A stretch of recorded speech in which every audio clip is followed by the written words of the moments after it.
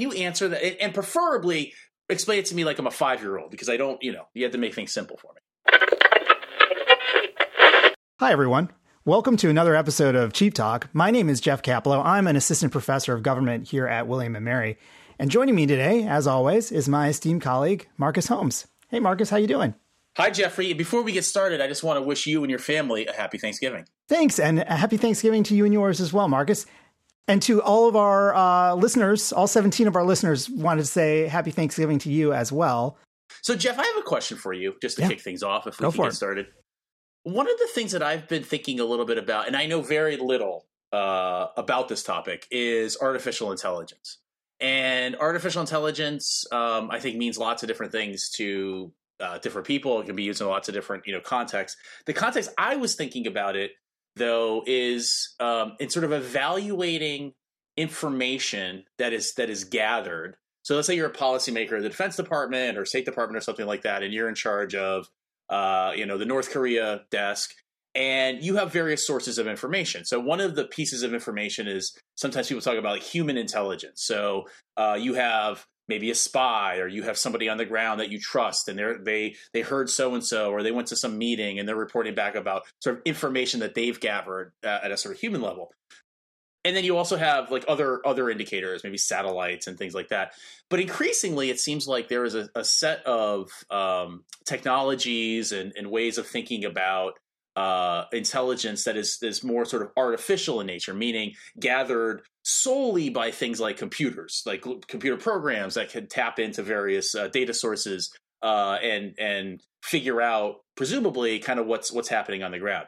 And so it strikes me that at some point, a policy maker or a defense analyst sitting at a desk is going to have information from a variety of sources. So you have human intelligence, you have sort of satellite imagery, and then this artificial intelligence. And I'm wondering if you have thoughts on, so number one, like the quality of artificial intelligence just generally, like where are we in the sort of state of the art with that? But also kind of, because I do psychology stuff and I'm interested in this, how people are likely to evaluate the information that they're getting from artificial intelligence sources versus human intelligence. So in other words, do you think that your typical analyst is more likely to trust what they learn from another human being on the ground and is telling you versus what's being gathered through some computer software that might be very complicated, that they don't completely understand, but is nevertheless telling them something that could be important. So do you have thoughts on any of this or not really? The way when people say artificial intelligence, I think Terminator.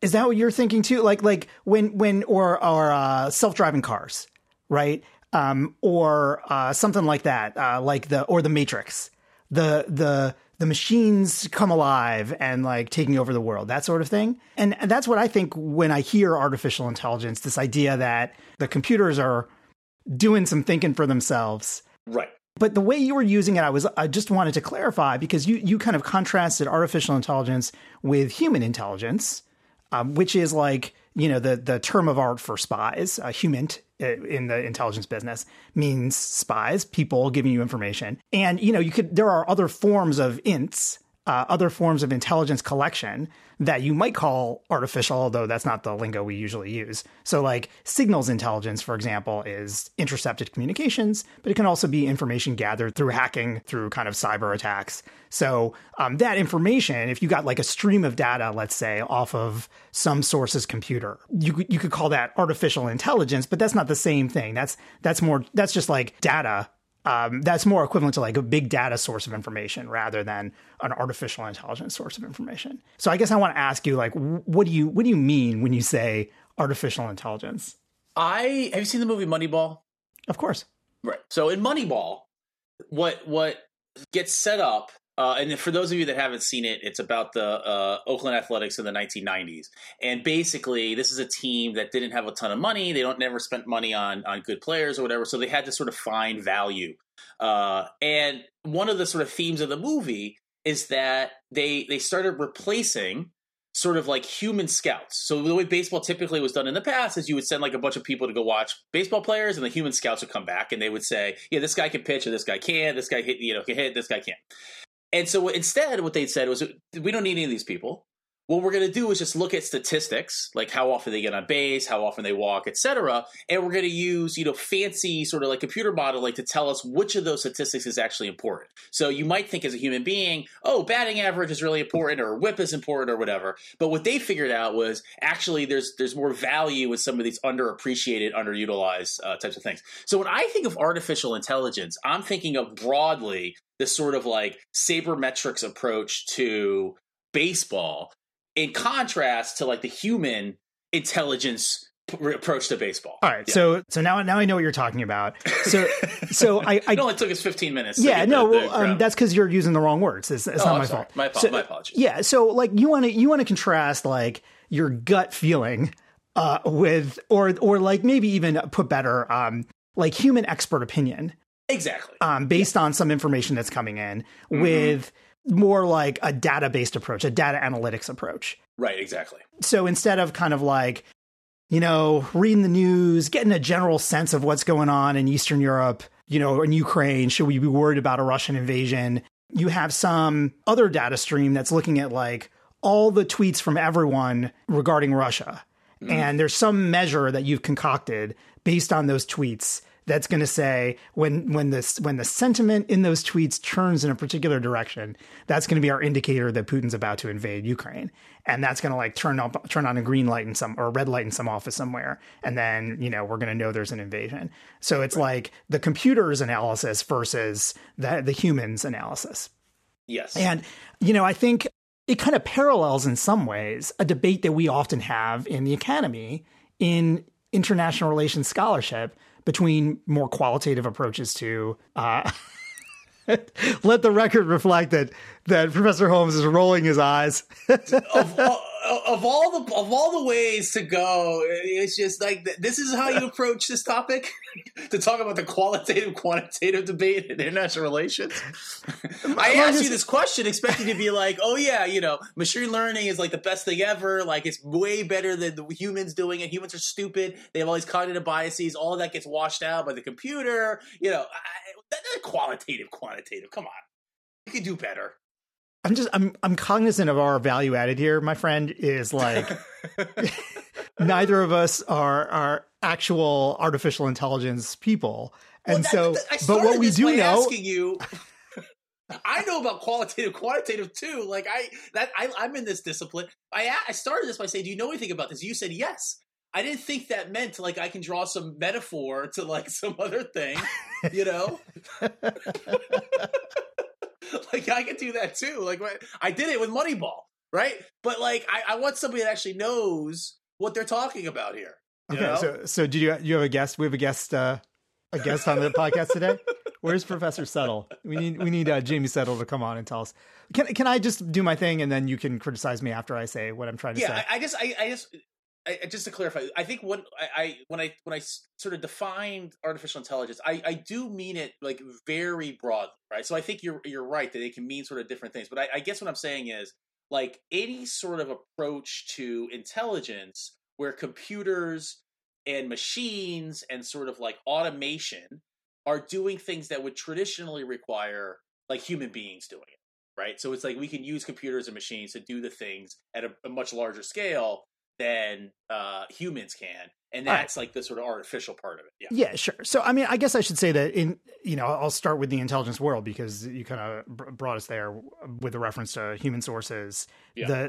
I think these things have kind of always coexisted and always been in a little bit of tension where you have had different streams of information, some of which are based on inputs from people on the ground who presumably have some insight due to their perspective on the ground, but who also may have biases due to their perspective on the ground and may not be seeing the whole story. And then you have other forms of information that, maybe a different data stream. Back in the day, it may have been, codes that have been decoded that we have access to. And the analyst is left trying to weigh how much weight do we give to the person on the ground versus this other data stream that we have. I don't think we are at the point yet where analysts are comfortable making decisions based on some black box algorithm that spits out a yes or a no. You throw all the inputs in, it tells you, yes, we're about to have a war, no, we're not, but you don't really have any way of understanding how that came about. I don't think we're at the point in policy or intelligence world where we're comfortable doing that. But that doesn't mean that those other sources of information aren't real important and becoming more important. We have the capability now to analyze lots of different sources of information and place them alongside other more traditional indicators of what's going on in the world. So whereas we used to maybe have, okay, I got a human source, I've got some intercepted communication, and I got to figure out, reconcile the different views I'm getting between these two. Well, now we have that plus maybe a whole lot of automated kinds of indicators that are coming in, sentiments of tweets as one example. So you kind of have to array those against each other, or other kinds of data that you might find in the world that can be kind of harnessed for this purpose. Some of the work that I've done in projects for the Department of Defense has been to try to provide a machine learning kind of analog to what humans are thinking about when they consider these issues. So in a project with Eric Gardsky at University of California, San Diego, we looked at how would you go about predicting proliferation, nuclear proliferation, using data sources rather than, expert views. And our idea with this wasn't so much that this kind of approach would replace human insight, right? We're not trying to do that. We need human experts to kind of understand where all this fits in the grand scheme of things. But I think there are a variety of ways in which putting these tools at the disposal of the human experts can actually improve our analysis in several ways. So I talked to my class last week on nuclear issues. We were talking about nuclear intelligence. How do you come up with an assessment of what other countries are doing when it comes to nuclear weapons? And one of the arguments I was making is that nuclear intelligence is really difficult. It's a kind of a hard, it's hard to make assessments in that area. And one of the reasons it's difficult is that it calls for the analyst to understand a lot of different things. So they have to understand kind of the technical story of what's going on in a nuclear facility. How quickly are the centrifuges spinning? What is the level of enrichment of the material in that facility? So you have to know some of the technical details of that. You really want to know some of the political details of the country you're talking about. So if you're working on Iran's nuclear program, it would be helpful not just to know about Iran's centrifuge technology, but also about Iranian politics and what that means for their pursuit of nuclear weapons. But it's not just Iran that you need to worry about, because this nuclear technology has been transferred and sold and adjusted from place to place. And so it'd be helpful also for that analyst to know about Pakistan's nuclear weapons effort and the technology that they used, and Brazil's early nuclear weapons effort, which uses the same sorts of technology, and maybe even Iraq's failed centrifuge effort back in the day, because that will help you understand what's going on in Iran now. And there's no analyst that knows all that stuff. It's just, it's too high a bar. And we usually have gotten around that problem by trying to find ways to connect the experts with the other experts they need to make the right decision.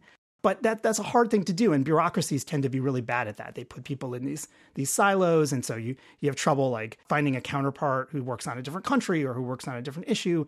And, we need to make sure that the Iran political analyst knows the carbon fiber technical analyst. And that's a hard thing for bureaucracies to manage. So we have a number of challenges in doing good intelligence analysis on those issues. And a lot of issues are like this. This isn't just nuclear weapons. This is true of many, many kinds of issues that we care about in national security. And so one way you can think about machine learning and artificial intelligence approaches to analyzing information is as an adjunct to expert analysis, as helping the analyst kind of surface the issues that they need to spend more time focusing on. So instead of saying, okay, this tool that I'm providing you is going to tell you that Bahrain is about to seek nuclear weapons, it will turn on a red light on your desk and say, hey, all of these sources put together are leading me to assess that maybe there's some additional risk that Bahrain is seeking weapons, and you should look into that more. And that is, we're going to kind of identify some threats, what we call over-the-horizon threats, things that are kind of not quite there, but might be in the future or soon.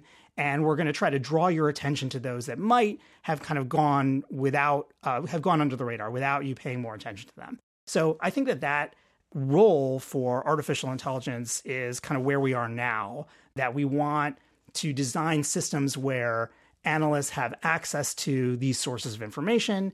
They have access toward these kind of automated analysis platforms where there's a machine learning algorithm that's trying to provide some insight to them. But we're not nearly at the point where we would just take that and run with it. We're at the point where it would prompt the analyst to try to get more information, to try to pin down what's going on in that country so that they can understand why is it that this algorithm, which I, don't fully understand how it's working, but I kind of understand how it works. Why is it that this algorithm is suddenly flagging this country for me to look at? What is the source of that red flag? And can I figure out whether that's something I really need to worry about? There's a lot of work in this area that deals with human machine joint analysis. And that's something that like DARPA, for example, has funded a lot of work on. And IARPA, these are the advanced research funders for the defense industry and for the Defense Department and for the intelligence community. And they funded a lot of work on how do we create systems where machines and humans can work together to solve these problems. And it's not how do we create systems where the machines can just do it themselves. That's not really where we're at. It's all about how do we interface these two worlds where we create tools that people are comfortable using and that they're using them in an appropriate way. And that's been a little bit of a challenge because I think subject matter experts are kind of naturally reluctant to just like pick up whatever indicator I hand them. I say, oh, that was built with a support vector machine, so you can trust it. But no, I mean, they don't. And they don't understand where it came from, and they're not going to trust it. And so we have to build up these kinds of systems that help people learn how to use the tools that are at their disposal and use them appropriately. So it sounds, Jeff, like what you're suggesting is that one sort of value of the algorithm is not really on the decision making per se, right? It's sort of giving the human analyst insight into something that they might want to like pay attention to, which is another way of saying like the algorithm, like the value might actually be kind of separating the noise from the signal, right? It's like the world's complicated out there. There's a lot going on. The algorithm, can kind of help figure out, here's what you do need to pay. This is the stuff you don't really need to pay attention to at the moment, we think, based on the how the algorithm is programmed.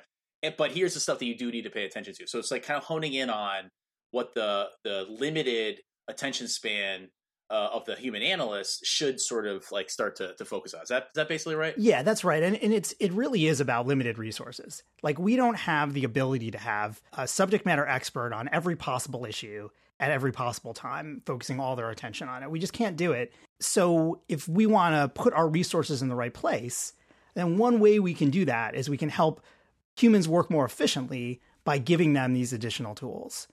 And I think that's a big part of the story, is trying to make sure we're focusing our efforts in the right places. So one of the important things here is triaging, right? Like finding the appropriate place to put our efforts. And if there's not enough time for every issue, then these kinds of tools can help, or resources, then this kind of tool can help us focus our resources in the place where it is the most urgent need.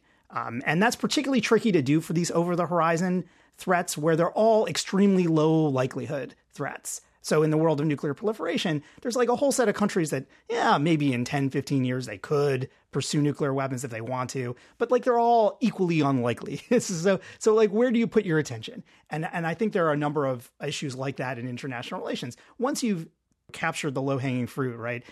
Like, okay, here are the 5 most likely hotspots in the world. Those we should put a lot of attention into. But then the second tier, there's like a big second tier of places where things could go wrong. And so which one do we focus on? Which of the many countries that could suffer from political instability going forward is the one where we should put most of our attention? And these kinds of tools can help us decide where that goes. There's an aspect of this that goes to early warning. A number of artificial intelligence, machine learning kinds of tools are designed to kind of be an early indicator of something that brings it to light before the human analyst might have noticed it. So the kinds of like tools that are downloading every tweet and kind of evaluating them for information are along these lines. Like they're going to tell us a day or two before something happens is the idea. Whether or not that is actually how they works is a different story. There are a number of event data sources in the world. This is a big thing in political science now, event data streams where we have computers capturing every news article from every news organization and running it through this kind of algorithm to try to decide, okay, is this a mention of a conflict, a skirmish? How can we code it? And then we can kind of surface these real-time tools to say, okay, things look like they're getting more heated in this part of the war zone versus this part of the war zone. And so there's an early warning piece of this story. These kinds of tools can let you play what if with the world in a way that is difficult to do with human analysts for a variety of reasons. But because you are gathering data and having some algorithm evaluate it, you can then say to the algorithm, okay, that's fine, but what if the economy were doing better? Now tell me what's going on. Or that's fine, but what if, France drops out of the EU? Now what does it look like? And you can take those steps with a analytic tool like these that are based on kind of machine learning algorithms more easily than for human beings, because human beings suffer from a variety of cognitive biases that we're all kind of vaguely aware of, right? We have recency bias. It's very hard for us to kind of move out of this world of just extrapolating from where we are into the future. This kind of inertia makes it really hard for us to evaluate these kind of what if scenarios in a objective way. And these analytic tools that I'm talking about can help us in doing that. And I kind of related to this is there are a whole range of what we call in the policy intelligence world structured analytic techniques that are designed to help analysts think outside the box and evaluate these kinds of what if scenarios. And very often they start with a made up scenario, for better or for worse. Like, okay, in this war game that we're playing, China has just kind of done something in the South China Sea. They've taken over this part of the South China Sea, and they're firing at everyone that comes close. Okay, go. And then it's time for the U.S. team to decide what to do, or time for the Philippines team to decide what to do. And those are fine, but they're very artificial. And what these tools can do for us is they can ground these scenarios in a fake reality, a reality that's constructed by the algorithm. So we can say, okay, here's a world in which China is more aggressive. Plug that into the algorithm. Now, what does that world look like? Tell us what that looks like. And now let's go from there for our war game, because now our war game is based on something that's maybe a little more basis in reality than the thing we just come up with off the top of our head to try to run these kinds of exercises. So I think there are a variety of ways in which these tools can be used to improve the quality of our policymaking and our analysis going forward. Fascinating stuff. I mean, one of the interesting parts, you mentioned cognitive biases, and I agree that this might be one area where it can be difficult for the human analysts because they obviously have a lot going on, psychologically. But interestingly enough, there's another bias called the automation bias. I don't know if you've heard of this one, but basically people are more likely, all else being equal, to trust things that come out of automated processes, right? So in a weird way, you could imagine that this really helps the people, sort of that are pushing artificial intelligence and, decision making along those lines, because you have this sort of built-in heuristic in the minds of people that they're sort of trusting oftentimes of this type of automation. But what's intriguing to me though is that when I hear about artificial intelligence, what normally comes out is what you alluded to earlier, which is that human subject matter experts often have a very tough time trusting this stuff. There was the Project Maven, is that what it was, with like the drones? They're taking video footage from drones and then using like artificial intelligence to, I guess, make some assessments about likely terrorist activity or something like that. And the stories that I remember reading back from that a couple of years ago were that the people that would make the ultimate decisions had a hard time getting to the point where they could trust what was going on with that artificial intelligence, because they just didn't, I think, fully understand the algorithm. They didn't really understand much of what was going on. So you alluded to this a second ago, but how do you take somebody who's been doing, this for 40 years in their career, and you sit them down and you say, okay, look, I got this new thing here. This is a computer program that's going to tell you what you have to worry about, or this is a computer program that's going to help you make decisions. How do you convince somebody who's used to doing this kind of the manual way, the old school way, to take this technology seriously when they have very little or no insight into the algorithm? They didn't program the algorithm themselves. They might have been involved potentially when the algorithm was being created. Maybe people came to them and asked them for their input and things like that. But it's certainly kind of far removed from what they're used to doing. So how do you build that trust in the artificial intelligence? Yeah, that's a great question. There's like a whole area of research that focuses on these kinds of what are called hybrid systems, where you pair humans and machines to kind of come to the best conclusion. And there are a few ways to go about this. And one way is the way I pitched at the beginning, which is you're not asking the analyst to trust anything. What you're saying is, hey, why don't you take a second look at Saudi Arabia in this case, right? Like you give your first look, fine, but we're telling you like, hey, something's going on. Why don't you take another look? And then it's really up to the analyst what they're going to do with that. And I think most analysts will take that in the spirit it's intended. And if they have a free moment, all right, I'll spend an extra minute on Saudi Arabia. But there are also a variety of ways to verify that the machine learning technique or whatever you're using is providing valid information. And obviously that's what is done before those things are fielded. So there is no machine learning algorithm out there that's in use that hasn't had at least an attempt made to validate what it's doing. And if you involve the analyst in that process, that validation process, then you can maybe increase confidence that the output of this thing is worthwhile. So in the case of my project, looking at nuclear proliferation, what we did was we built this model, this machine learning model, based on some of the information we had. And then we tested the model on some other information that we hadn't given the machine. So we say, okay, based on this information, we want you to come up with your approach to figuring out whether a country is proliferating. And that's called training. So we train the model based on that one set of information. And then we said to the model, okay, here are some other countries we might be worried about. Tell me, of these countries, which of them are pursuing nuclear weapons? And this is the test part of the approach. And we already know the answers for the tests because these are things that already happened. So we're feeding it like Israel in 1970. Does this country have a nuclear weapon? We'll feed it, India in 1972. Does this country have a nuclear weapon? And we ask the model, well, what do you think? And then we evaluate its answers. And it doesn't get everything right. No model does. But what it can do is it can give you a probabilistic estimate. It can say, well, there's a 48% chance that India has a nuclear weapons program in 1972. And that's really interesting, whether or not India does have a nuclear weapons program in 1972, because you can look at the false positives, you can look at the false negatives, and you can get some kind of what we call face validity off this. So here's a list of the countries that are most at risk for nuclear weapons pursuit according to this machine learning tool. Well, do those pass the sniff test for an analyst who does this for a living? So if you put that list in front of someone who's an expert in nuclear proliferation and ask them, hey, are these reasonable guesses? Well, yeah, it turns out, and at least in the case of this project, these are things that we think Iran started its program in this year instead of this year, but this is 1 year earlier. So it's plausible that they may have had a program in that year too. And this country, yeah, they didn't have a nuclear weapons program, but there were some people who thought they did. So this also seems kind of on the face of it valid. And this kind of a face validity approach is one way that you can increase confidence in the output of the model so that when you're actually fielding it in the real world on information that we don't know the answer to, you can think, okay, well, maybe there's something here. And we should figure out why our model keeps telling us Saudi Arabia is seeking nuclear weapons. Maybe we'll take another look at that country.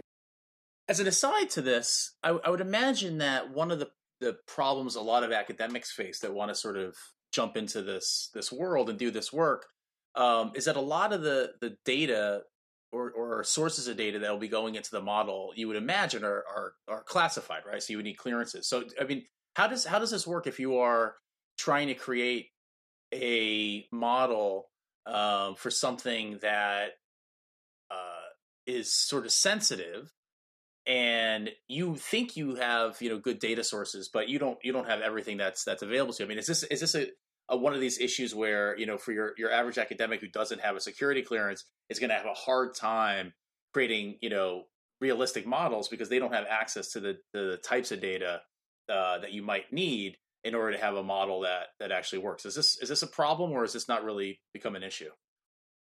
It is certainly the case that there are people within government doing this work who do have access to the data. And so they are in a position to say, okay, well, we're going to use the best data available. For academics who are kind of throwing these things over the transom and hoping that someone uses it, it's a little bit of a different calculation. But I think the argument I would make is, okay, we're using our crappy unclassified data to build this model, and it's giving us these amazing results.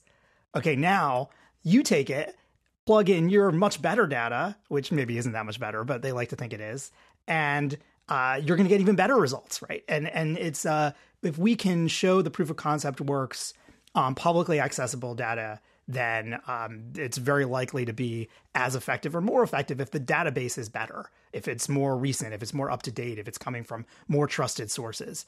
Knowing all the data problems we have with information in the real world, where someone has to code it by hand, or it's being it's a subset of the information that we really want.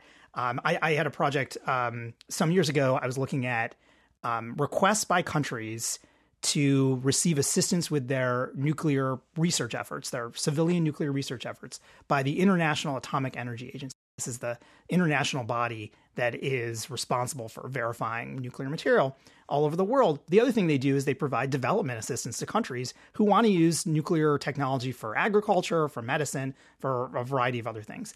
And we had access to data from the IEA, the publicly accessible information that talked about which countries got particular kinds of technical assistance programs at what time.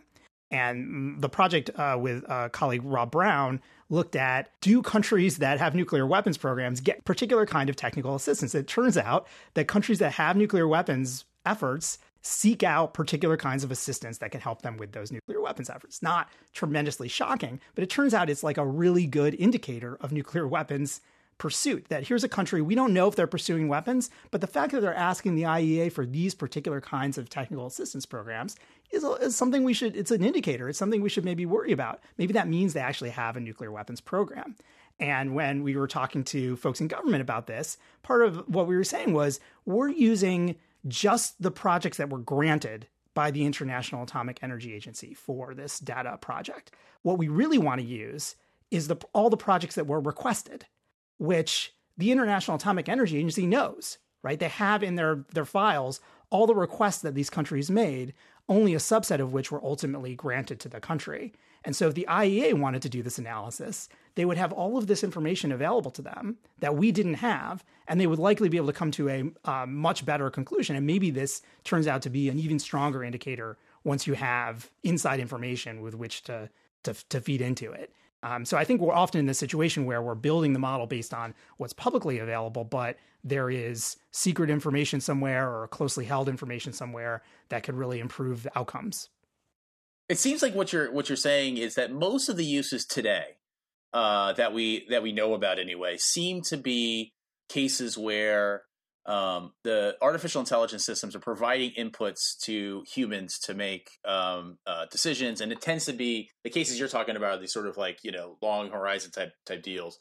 Are there many cases or any of fully automated decisions for the use of force? So I was thinking about something like, Israel's like Iron Dome, that's it's intercepting missiles and things like that, intercepting rockets. But are there other cases where it's actually the case that there are decisions that are made automatically by an artificial intelligence system for actions that either we know or very likely will result in destruction and death, either of civilians or troops or whatever? Do we have many examples of that today?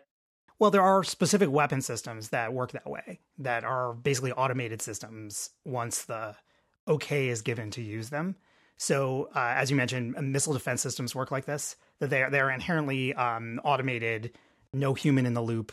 They just kind of do their thing once you fire them. Pretty much any kind of missile defense works like this because it has to kind of make a decision about where to go and what to do at a scale, at a speed that is impossible for a human being to do. Right. The problem is really time, right? It's not so much, like taking in all this data. It's just you have to do something that a human doesn't have time to really well, do, it's making constant adjustments based on the data it's taking in, right? So there's like a set of sensor systems that it's feeding into. No person could do that. So that's one case. There are guns that work like this. There are like automated anti-aircraft guns, automated anti-ship guns we've had for many years that basically you push a button and they repel all invaders, right? That's their job, is to just fire at anything that looks like an enemy. And they have varying levels of sophistication in terms of how they determine who the enemy is. In terms of other kinds of automated systems, many drones are automated pretty significantly up to the decision to fire. many of them have the capability to also be automated up through the decision to fire and actually like shoot at someone or something. I don't know. I'm sure many of our listeners have flown a drone, and if you fly like even a couple $100 drone that you get, they basically fly themselves, right? Like they're not relying on the human most of the time to do the actual flying. And we've had autopilot systems for a long time for all kinds of aircraft, but drones have kind of taken this to a new level where you can like point to where you want the drone to go. It goes there, it circles, it waits for instructions, it provides data back. And some drones, if you tell it, we're looking for this kind of target, can find that target and shoot it. To my knowledge, those fully automated systems, all the way to the decision to shoot to kill, are not currently in service in that way, that we have kept a human in the loop for all the militaries that I know of that deploy these systems.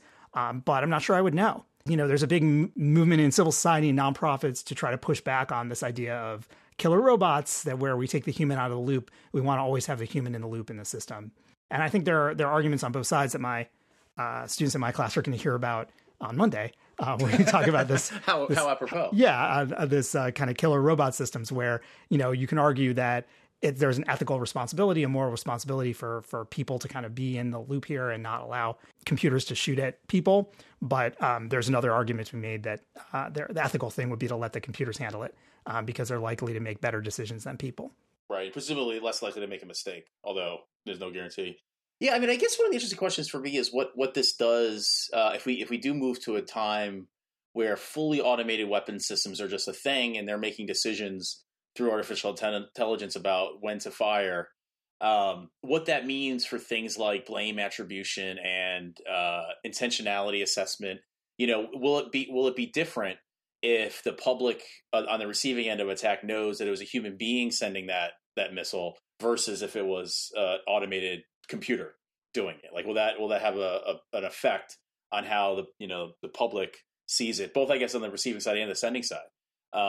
It seems different if you know that the attack originated from a computer versus it originated from a human being.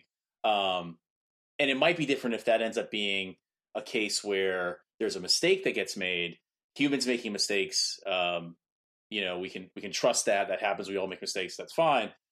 Computers aren't supposed to make as many mistakes, right? Because the whole point is that it's supposed to take away these biases and add a level of certainty to the thing. So I don't know how that's going to play out, but that's an interesting sort of future condition. It seems like where we have attacks that might be some are generated by computers solely, and what that means for assessing the intentionality and the blame. That'll be something to think about in the future.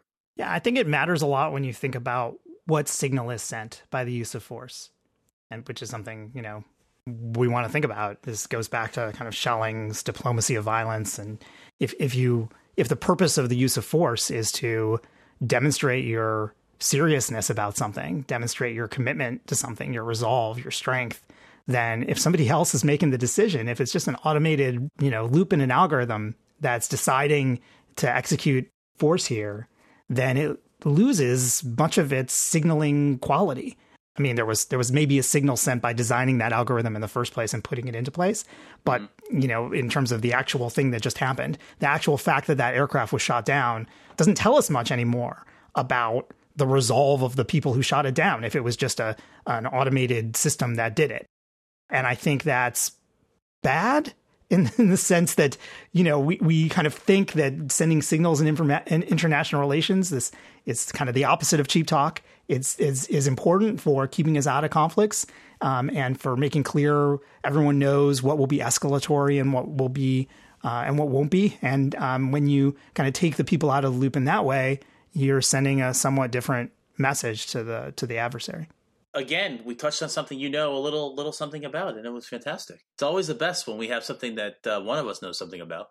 It's great. Well, and I mean, will the future of face-to-face diplomacy be like a computer staring into the eyes of the neural network? And I actually let me address that seriously. Yeah. In my little neck of the woods, one of the interesting pieces of this is not really artificial intelligence so much as interest in the State Department and ministries of foreign affairs around the world and sort of like augmented reality and virtual reality when it comes to diplomacy.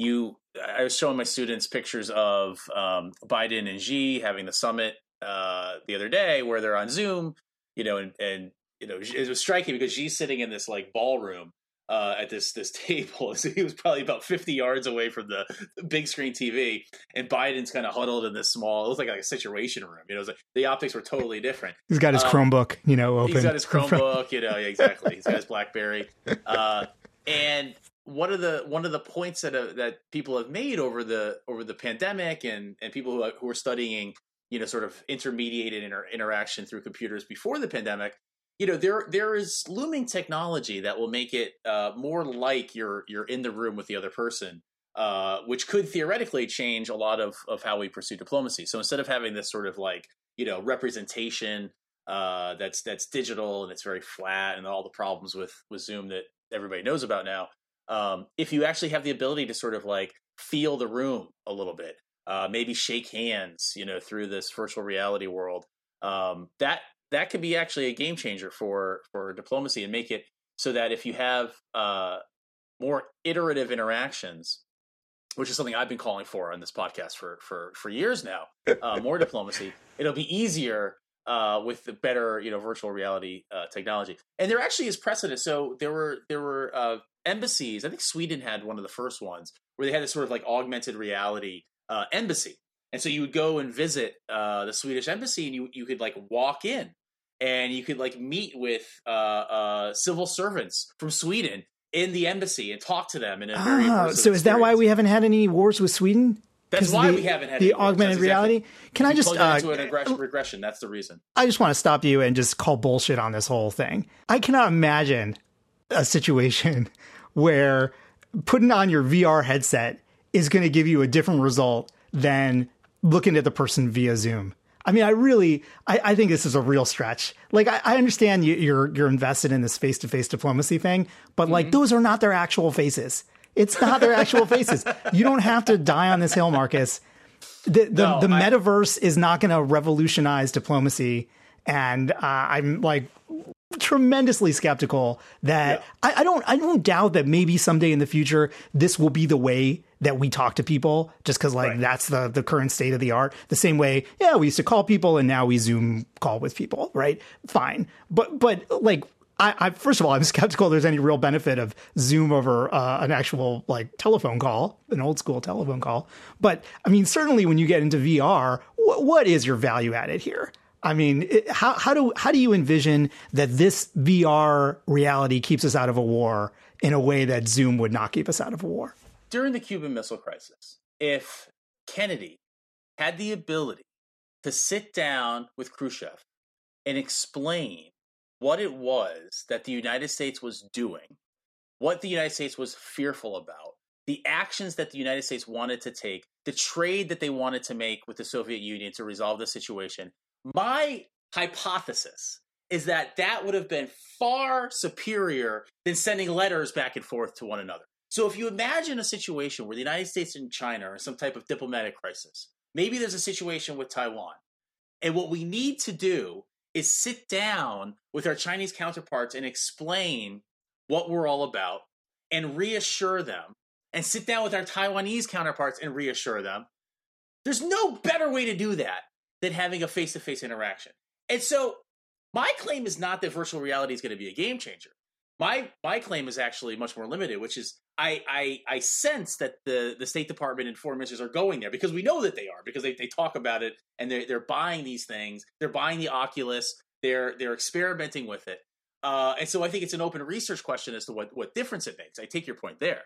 But this is a technology that's coming. But from my perspective, having the ability to interact in a more human way can never be a bad thing. And so if it turns out that the virtual reality technology makes us more human, and human-to-human connections are perceived by those involved as being more real, I'm all for it. And I'm open to the idea that virtual reality experience might, in a very strange way, be more beneficial than Zoom or a telephone call, or certainly a written letter. And so to me, this technology is very promising. Remains to be seen what's going to happen with it. But I am optimistic about the future for resolving diplomatic crises. If I can have my head of state get into the room with another head of state like this, imagine that. You have a situation with Taiwan. They're about to launch an attack. We get this intelligence from an artificial source or a human source or whatever. It's about to happen. And Biden just walks into a room, sits down, and Xi is there in the room with him. That's a game. Does it matter if they're using like particular cartoon characters for their avatar? So Biden walks into the room and Touche. Putin is like Putin on a horse.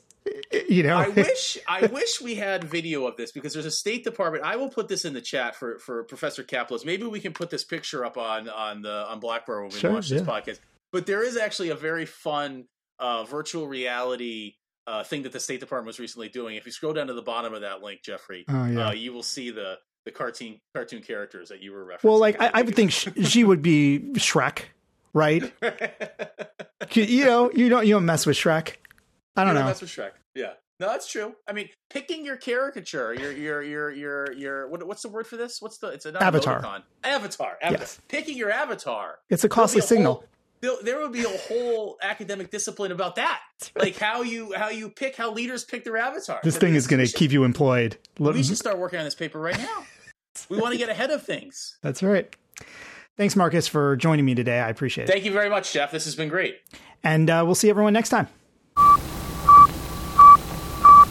Do we have time for an Ask Cheap Talk question? Let's go to the phones. All right. Juliet in Lexington, what do you got? It's actually Daniel from Lorton. And Daniel from Lorton wants to know, what is your favorite Thanksgiving side dish? Oh. Well, let me first say, are you a turkey person? Are you not a turkey person? I'm a turkey person. You're a turkey person. I don't love turkey.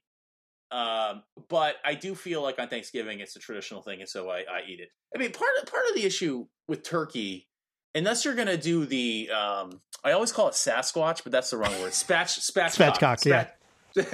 That's the only way to do it.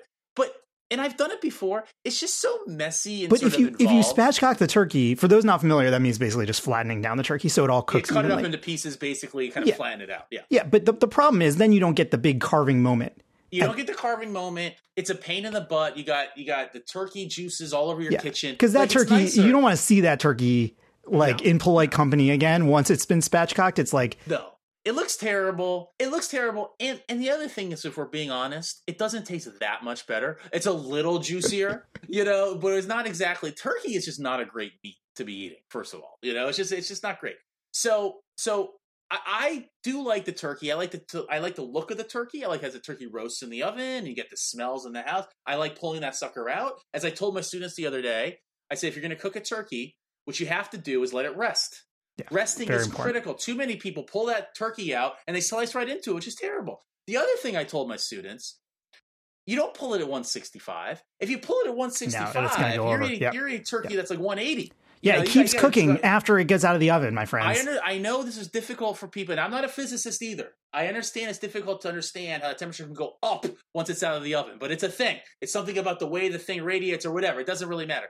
But the point is that you got to pull that turkey, I would say 150, 155 max. And as a caveat, I'm not responsible. If you end up with food poisoning, this is entertainment value only. This is not medical advice. But you pull it at 150, 155, bring it up to temp, as it sits there on your table or your kitchen shelf or whatever. But for longer than you would think. I think that the letting it rest period for a big turkey is longer than people think it is. People think that it's going to get cold. They think it's going to be. It's not. That turkey is going to retain the heat for hours. I once read actually that Gordon Ramsay, when he cooks when they cook turkeys for Christmas in London at his restaurant, he let the turkey rest for as long as it cooked. So they would cook it for however, let's say 3 hours or something like that. He would let it rest for 3 hours.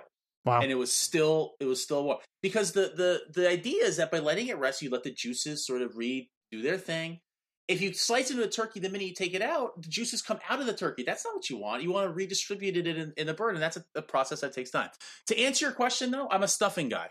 I've been sort of having the same stuffing since my childhood. We put sausage in there, onions, either homemade breadcrumbs or you buy the packaged stuff. It doesn't really matter.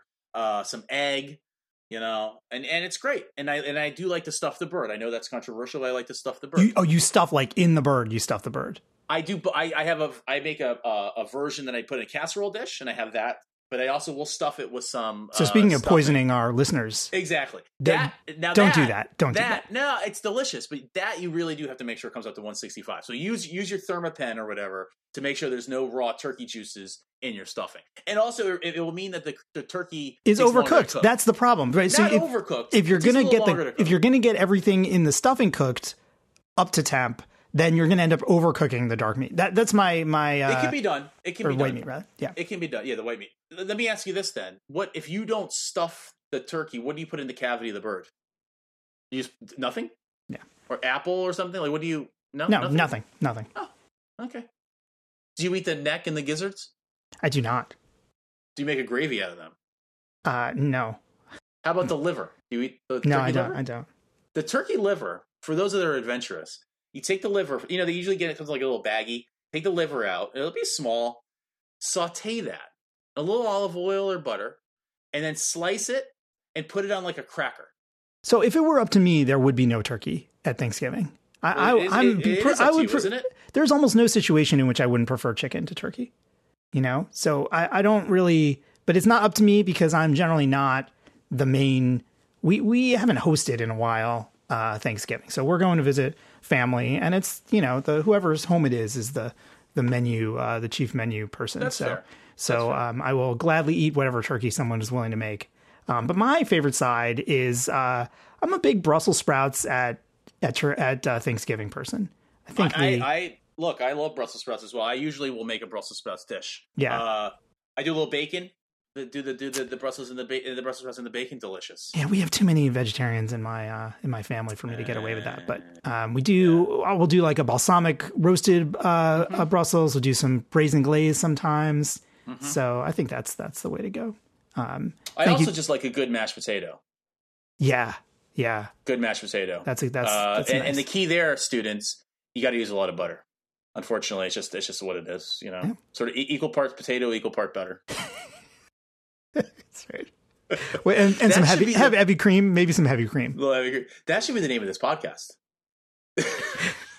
Equal parts butter. Equal parts butter. Equal parts potato. Right. Yeah. We should do a call-in show for Thanksgiving where people call us and ask us for help with Thanksgiving itself. I think that would be great. Yeah, we should do that. Now you're a sports fan, Jeff. Are you looking forward to the football on Thanksgiving?